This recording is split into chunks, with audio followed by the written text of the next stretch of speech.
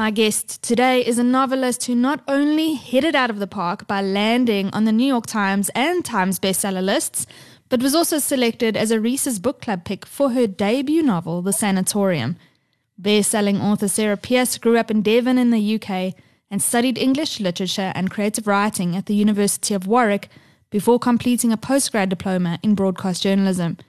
Since the wildfire success of The Sanatorium, Ellen Warner's story continues in The Retreat, which is now also on the New York Times bestseller list. I'm so pleased to have Sarah online with me today to chat about this second novel. Welcome, Sarah. Oh, thanks so much for having me on. I'm so excited to get stuck into this. I want to pick your brain on so many things. Before we get into The Retreat, which was we've just been chatting sort of offline about what a crazy month it was. I think for many of us, this year's been a bit dilly, but The Retreat offered me a break from my reality. Oh. So it was a nice break from my reality. So I want to thank you for that. And I'm sure it will do so for many readers who are currently out grabbing their copies, and South Africans who in August will be grabbing their copies. But before we get into it, it must have been wild with your debut, The Sanatorium, to get onto bestseller lists. I mean, the Times, the New York Times. What was it like getting these phone calls? Genuinely just crazy. And I think the phrase kind of people said, oh, sort of every wildest dream kind of come true. But for me, I suppose it wasn't even a dream with my debut. I was under sort of no illusion that as a debut, anything like that would happen. I think I kind of imagined sort of bestseller lists come after you have sort of, I suppose, a bit of a roster of books behind you. So for me, yeah, it wasn't even a dream. I genuinely, when I started writing The Sanatorium, it was quite a passion project. It was a book kind of that I wanted to write, that almost a little bit of mashup of genre, I suppose, as well. And it wasn't something I knew would have a wide audience. It was an idea I was sort of passionate about. I had a character in my detective, Ellen Warner, who I was passionate about. But yeah, I'd hoped she maybe kind of, 10, 100 people would connect with her, not that it would do that. So yeah, I mean, when I got the phone calls, full tears, everything. Okay, and seeing Reese Witherspoon promoted across her platforms, I mean, it must have been insane. It was insane and genuinely like an out of body experience. I think it probably, I'm actually, it's a really interesting kind of point. I think it's probably only really now can I look at it objectively and sort of enjoy it in a weird way that it's me, because I think for a while it sort of just didn't feel real actually. And I've been re-looking at the videos actually and kind of sort of reminiscing about the sort of journey, I suppose, so far from book 1 to book 2. And yeah, I can think now I can sort of fully enjoy it, having some distance from it. It was a whirlwind and I was so busy. I didn't, I think, have even just like a week or a few days just to absorb the news. So yeah. Speaking about that distance, you mentioned that distance. Is that affirming enough for you as a writer, though, being on those bestseller lists, selling out copies like wildfire, but then you get things like Goodreads and that come with its own reviews, comments, both good and bad. I can imagine that it's equal parts helpful and dangerous to venture there as a writer. Do you go there? Because I find it unfair. 5 stars for a book, and then you're dealing with different genres and Definitely. There are too many variables to just narrow a piece of writing down to just 5 stars without looking at all the facets that make up a novel and a genre. Yeah, definitely. For me, the sort of reviews and things, I'm genuinely grateful for everyone that reviews the book. And I don't mean that in a kind of facetious way of kind of, ignore reviews or whatever, but I'm grateful for kind of everyone who reviews, because I think it's kind of people are engaging with the book. And I think it's dangerous, particularly as a debut, to kind of focus on too much on reviews, because I think what was interesting with The Sanatorium, because so many people read it really quickly and all at once, I was getting not just reviews on Goodreads, but on Instagram, which were very visible. And there were elements of the book that people loved, and equally the same elements of the book people really didn't like. And I learned really quickly, I suppose, because I had such a volume of reviews, that I could never, I suppose, second guess any reader. You just have to write the book for you, and kind of the rest, while I'm really grateful for the reviews, it can't influence your path as a writer. And lots of people have said, have any reviews sort of influenced The Retreat? Definitely not for me. I kind of had my path with Ellen, had my path with kind of the book I suppose I'd like to write. And I quickly realised you can't kind of please any one reader. People love different things. And I mean, even an example is Will, actually, in the book. It's a really interesting one. He's Ellen's partner. Lots of people think Will's a great supportive partner and love him. Lots of readers kind of feel like he's a gaslighting maniac. So yeah, that's just an example of how one character can be viewed so differently. So yeah, I think it's not good to kind of immerse yourself, but I'm probably quite thick-skinned as well, because I did a creative writing degree where we kind of English and creative writing, where we had to critique each other's work all the time.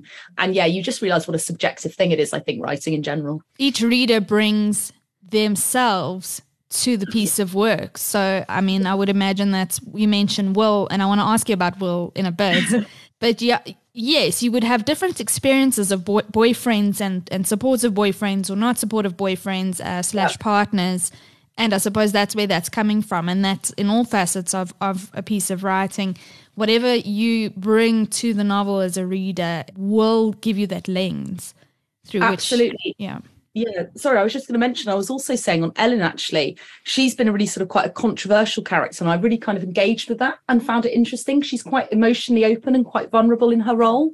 And that's quite triggering for some people, even women, actually, I think, struggle to see vulnerability. It's something I think that's still sort of frowned upon. And yeah, Ellen's been a little bit beaten up online, actually, because she is kind of open emotionally. And it does remind me, actually, of how I see sort of female characters who are kind of show that vulnerability in our sort of wider day-to-day life, not just fictional characters. Yeah, I think there's this idea that you have to be this sort of put a strong kind of stiff upper lip on things.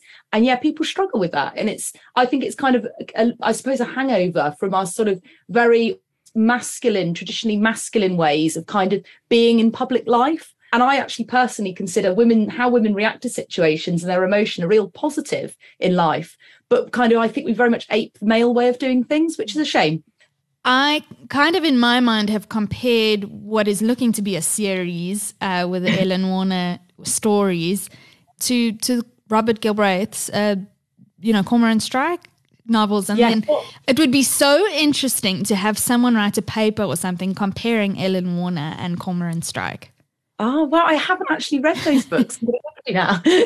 Why do you say that? How are the characters? I suppose, he's a male protagonist, and I think there are certain expectations on Ellen from a reader's point of view because she's a woman, where Cormorant Strike, you take him as he's deeply flawed and he is what he is, and you kind of take him for that. But the fact that you mention that Ellen comes under, such fire online, but I don't think Cormorant Strike does in a similar way, and it probably is because he's male. Yeah, and I think this judgment of women is extraordinary. I think I see it all the time. I mean, just in the UK at the moment, we're dealing with sort of lots of stuff going on with politics and obviously with our Prime Minister and the kind of female candidates, the scrutiny. They're strong, they're not strong enough, they're this, they're that. I don't think women can ever be right. And I think it's really interesting whether even some female readers, there's kind of almost like an internalized misogyny in a way. But yeah, I think we're quick to judge female characters in a way that we kind of give men more of a free pass, perhaps. Yeah, it's interesting. So The Retreat, elevator picture to us, to readers who have not yet read the novel. What is it essentially about? Yeah, so The Retreat, we follow Ellen Warner, who we followed in the sanatorium, but the book can very much be read as a standalone. It's set on a luxury retreat on a remote island, a little bit off the South Devon coast. It's a wellness retreat, so we've got paddleboarding, yoga, kind of all that good stuff. And in the book, we follow a group of kind of friends and family. We have two sisters, a cousin and partners as they travel to the retreat for a holiday. But yeah, without giving too much away, a woman falls onto the rocks below the yoga pavilion. It looks like it's a fall, and Ellen Warner's called out to kind of investigate. But yeah, she soon finds out that it's anything but. Oh man, it's juicy, and I'm going to get into it. My very brief review of it stated that there are a lot of loose ends tied up. For me, I'm like that. Yeah. It's satisfying. It's not. There aren't like glaring issues that I have. There aren't any plot flaws or gaps. But online, there are a few people between the sanatorium and the retreats who are like, no, but what about this? There's someone following Ellen. We don't know. And yes.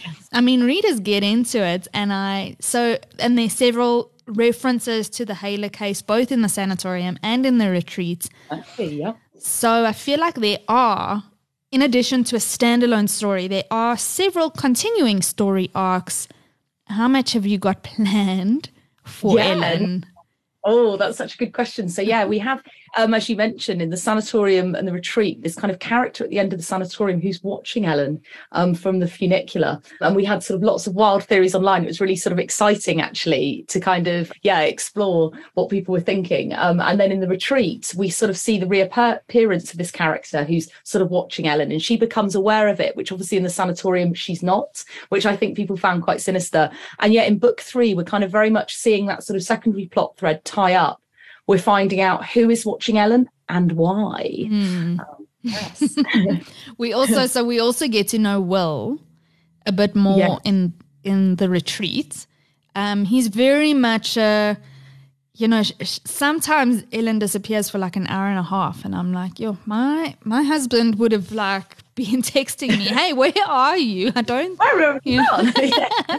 Will's very, very understanding. I suppose he does have his limits, but in the retreat we found out he is the architect of Lumen, the retreat that sets the background for the novel.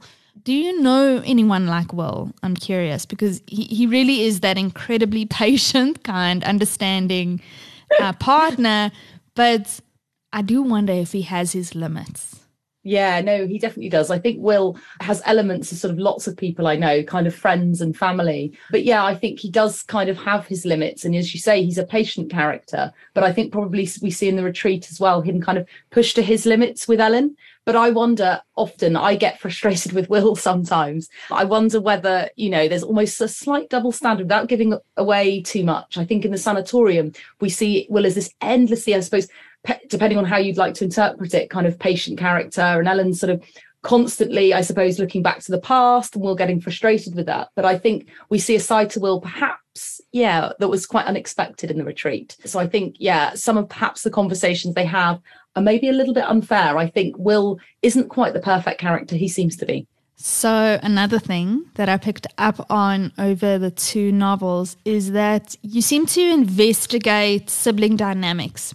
It's a continuation in this novel. So it started out in the sanatorium with Ellen and Isaac, who have their own kind of flawed relationship. It continues with Will and his sister Farah in the retreat, who has very, very brief mention in the sanatorium.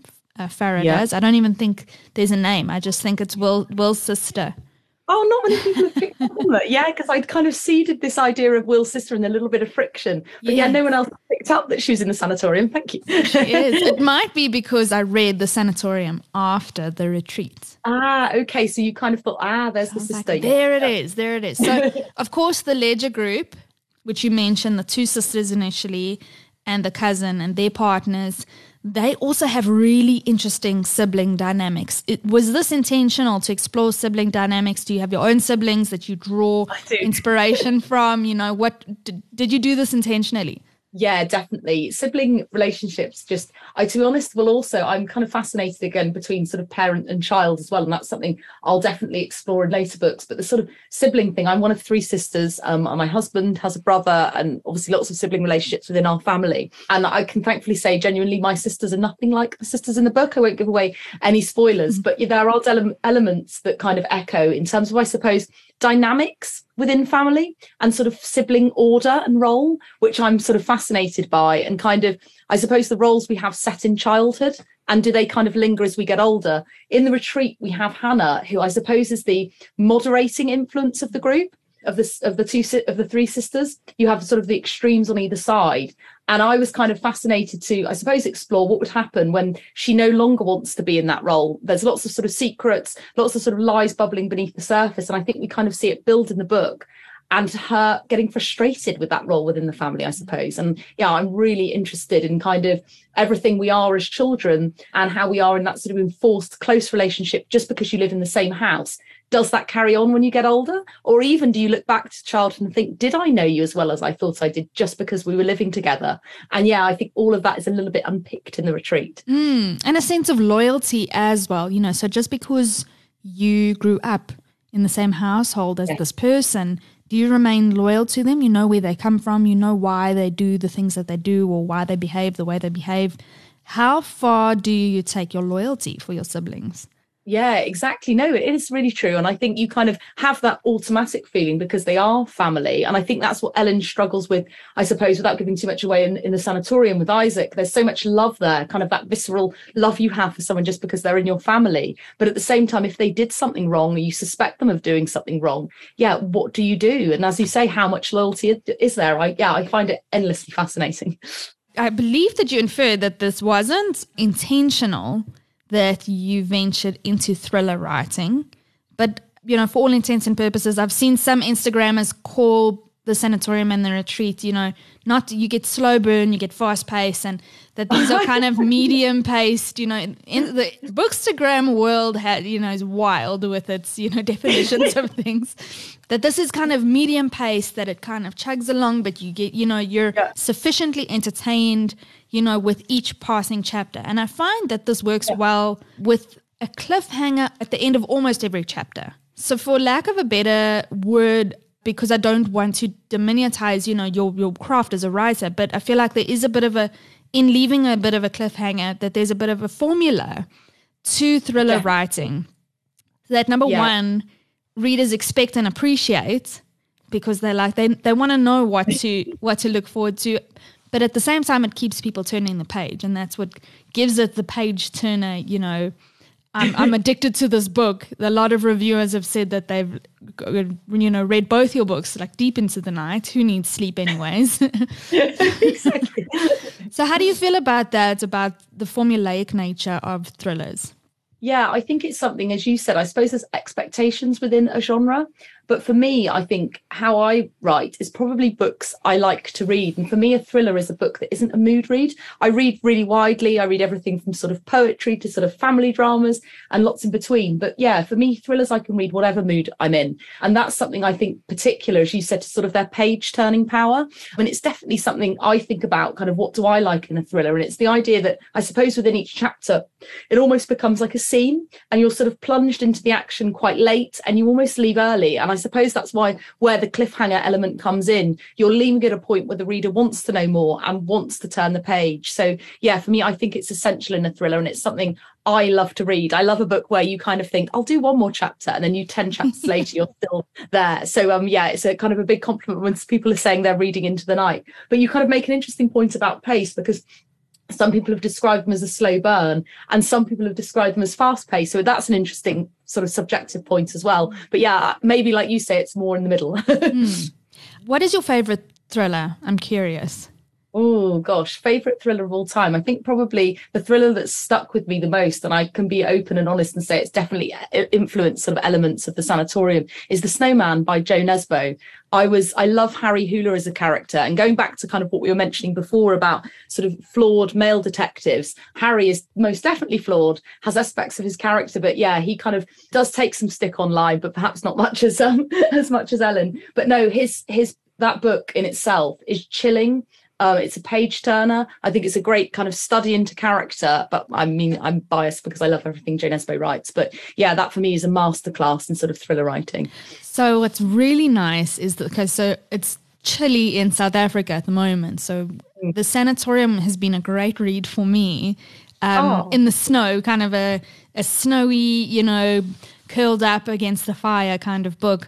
And I put forward The Retreat as a great summer read, because South Africa will soon be heading into the spring, summer months. And the retreat, did I mention the sanatorium? I meant The Retreat. Yes. The Retreat is a good summer read because of that island. I know you think that I'm mad to want to go to Lumen. Want to go to Lumen?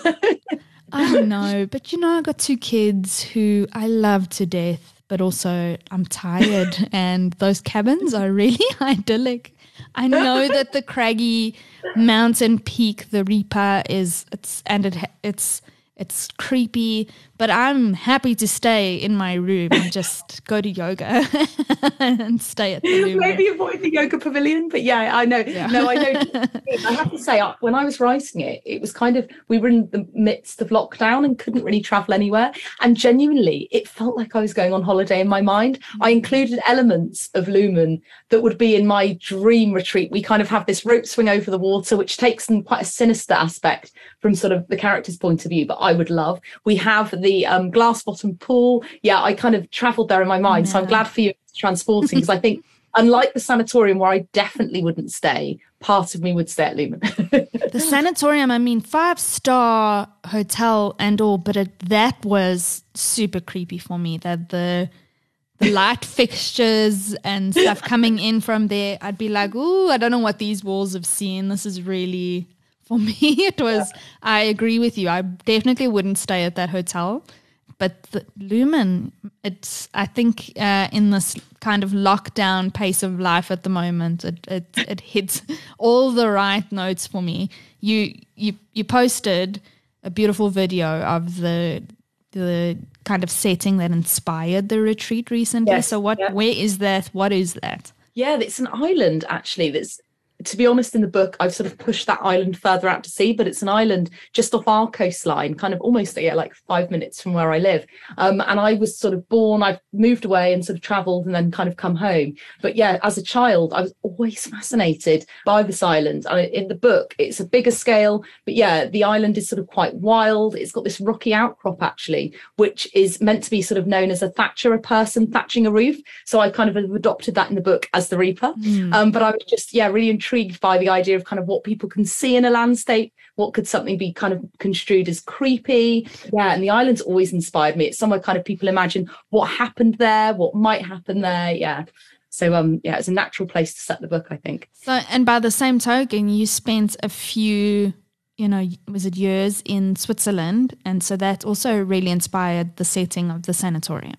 Yeah, absolutely. I kind of lived in Switzerland. My husband now, but my then sort of partner was there for 2 years. And then I was there for sort of 2.5, 3 years. And yeah, for me, the landscape, I think when you live somewhere, it kind of becomes a little bit part of you.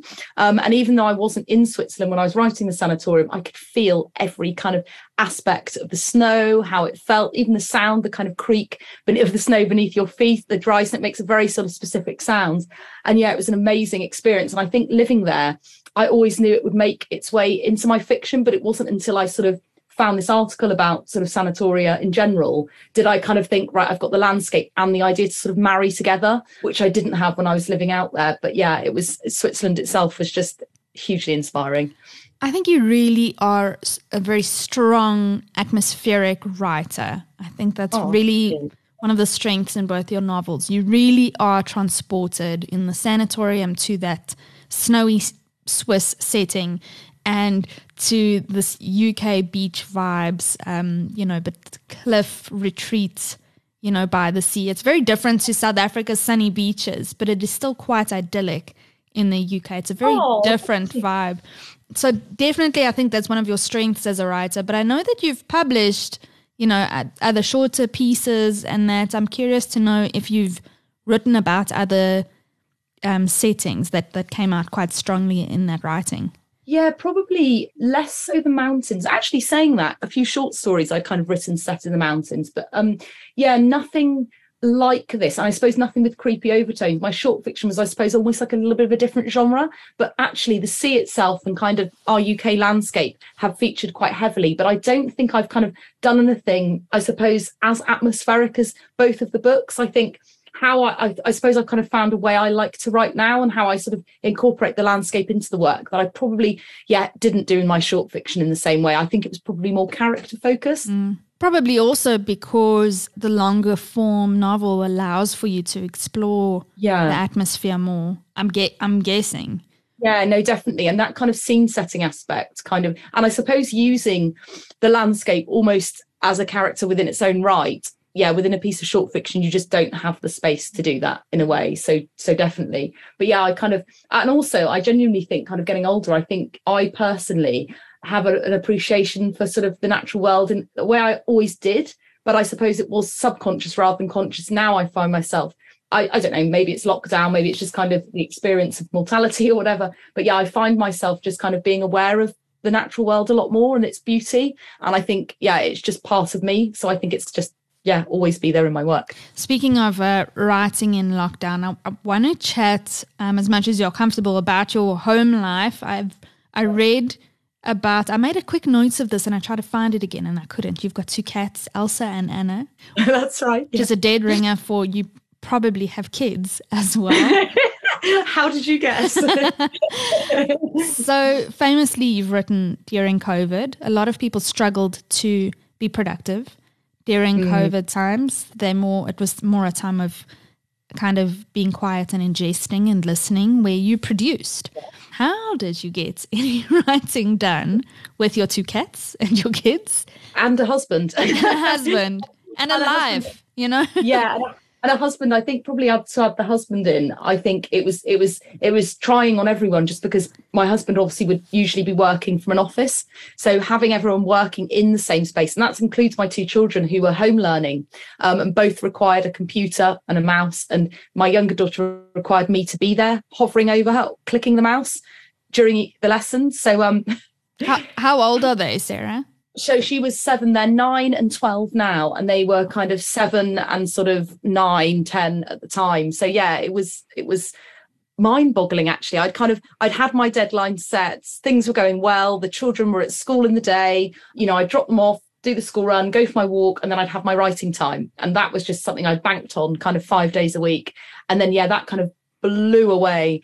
And I find probably, as a lot of women, and I suppose men did too during the pandemic, yeah, kind of your work got squeezed to the outer edges of the day. So I'd be working in kind of times when normally you'd relax. So yeah, I'd be squeezing it into evenings or squeezing it into the weekends. And I also, the big element I struggled with, and I'll be quite open about that, was I had quite a lot of, I suppose, COVID anxiety and news fatigue. I couldn't stop kind of doom scrolling, and that left no room for me creatively. It reminded me of when I was working. I worked for doing PR for a large corporate before, and lots of people said, did you write during that time? And I said, no, because I was so busy. My brain couldn't think creatively in the evenings. There was no time for it. And that's why I only started writing when I was on maternity leave, because even though I was busy, I wasn't using my brain in the same way. But I found I was using my brain during the pandemic with this kind of constantly keeping up with the news. And I really struggled. And I have to say, I had my deadline luckily kind of extended a few times. It was something I think a lot of authors struggled with. But yeah, there's positive elements, I suppose. I think the extra time gave me this time and space away from the manuscript I probably wouldn't have had otherwise. And there's bits that were added into the retreat because I ended up having extra time that I felt made it a layered, slightly more nuanced book, particularly around Hannah's point of view, etc. But yeah, it was quite a traumatic experience and not one I'd want to go through again. I can imagine. And I think as well, these are all assumptions because I really don't know the publishing industry all that well. The sanatorium, you didn't have that looming deadline, I'm assuming, because it's your debut.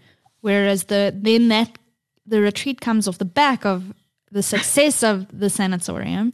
Did you, in addition to just having a looming deadline, did you feel pressure to perform as well? Yeah, I think, to be honest, less so the pressure to perform, because I'd actually started the retreat before the sanatorium became successful, or I knew it was going to be successful in any way. So I knew I had what I thought hopefully was quite a strong idea, and I had my character of Hannah. But I suppose it was more pressure, just genuinely deadline pressure, not pressure to perform, but just pressure to get the timings right. And I'm personally someone who works better when I'm not under pressure. And I think as a writer, you'll always have deadlines. But if it's something that seems impossible, that's when I get stressed. If I know I've got time and I can kind of, I suppose, manage my own time, it works. But that feeling of control just went absolutely in the pandemic, with the idea that the days weren't my own anymore because my children were at home and husband, and yeah. I mean, kudos to you. I don't reserve this for just anybody, but yay, thank you. That's amazing. That's amazing and truly an inspiration. So I'm curious to know. Oh, there's one thing before I wrap it up. Ellen thinks best while she's exercising. Are you like this as well?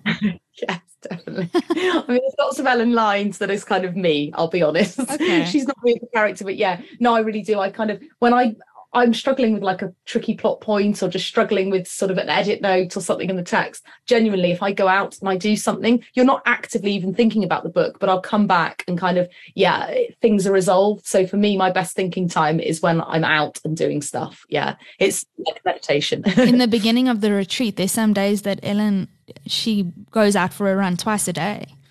And yeah, I'm like, that's from someone who knows that your brain switches off when you're running. I can relate to that.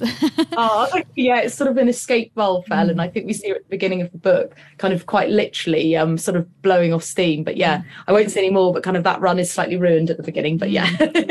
So what's next for Ellen Warner? She's had 2 very atmospheric adventures, actually 3, if you tie in the Halo case. Where are you taking her next?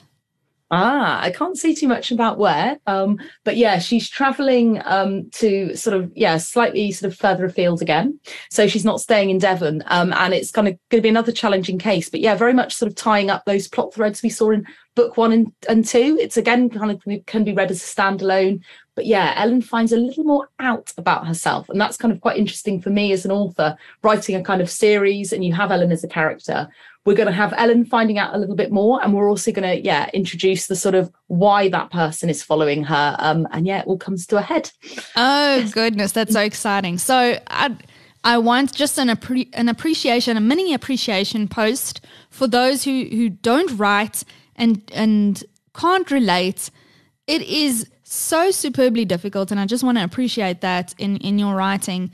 For me, your novels do kind of tie up quite nicely, but leave some loose ends, but it's still quite satisfying. There's a lot of both and happening, and I think that takes a lot of skill as a writer. So well done on your 2 best-selling, New York Times best-selling thriller novels, and we look forward to the 3rd one. We're going to put our listeners in touch so that they know where to find this novel in South Africa. But I'm pretty sure you're going to be seeing it all over Bookstagram and in all of your major bookstores. So, Sarah Pearse, thanks for joining me on Current Read.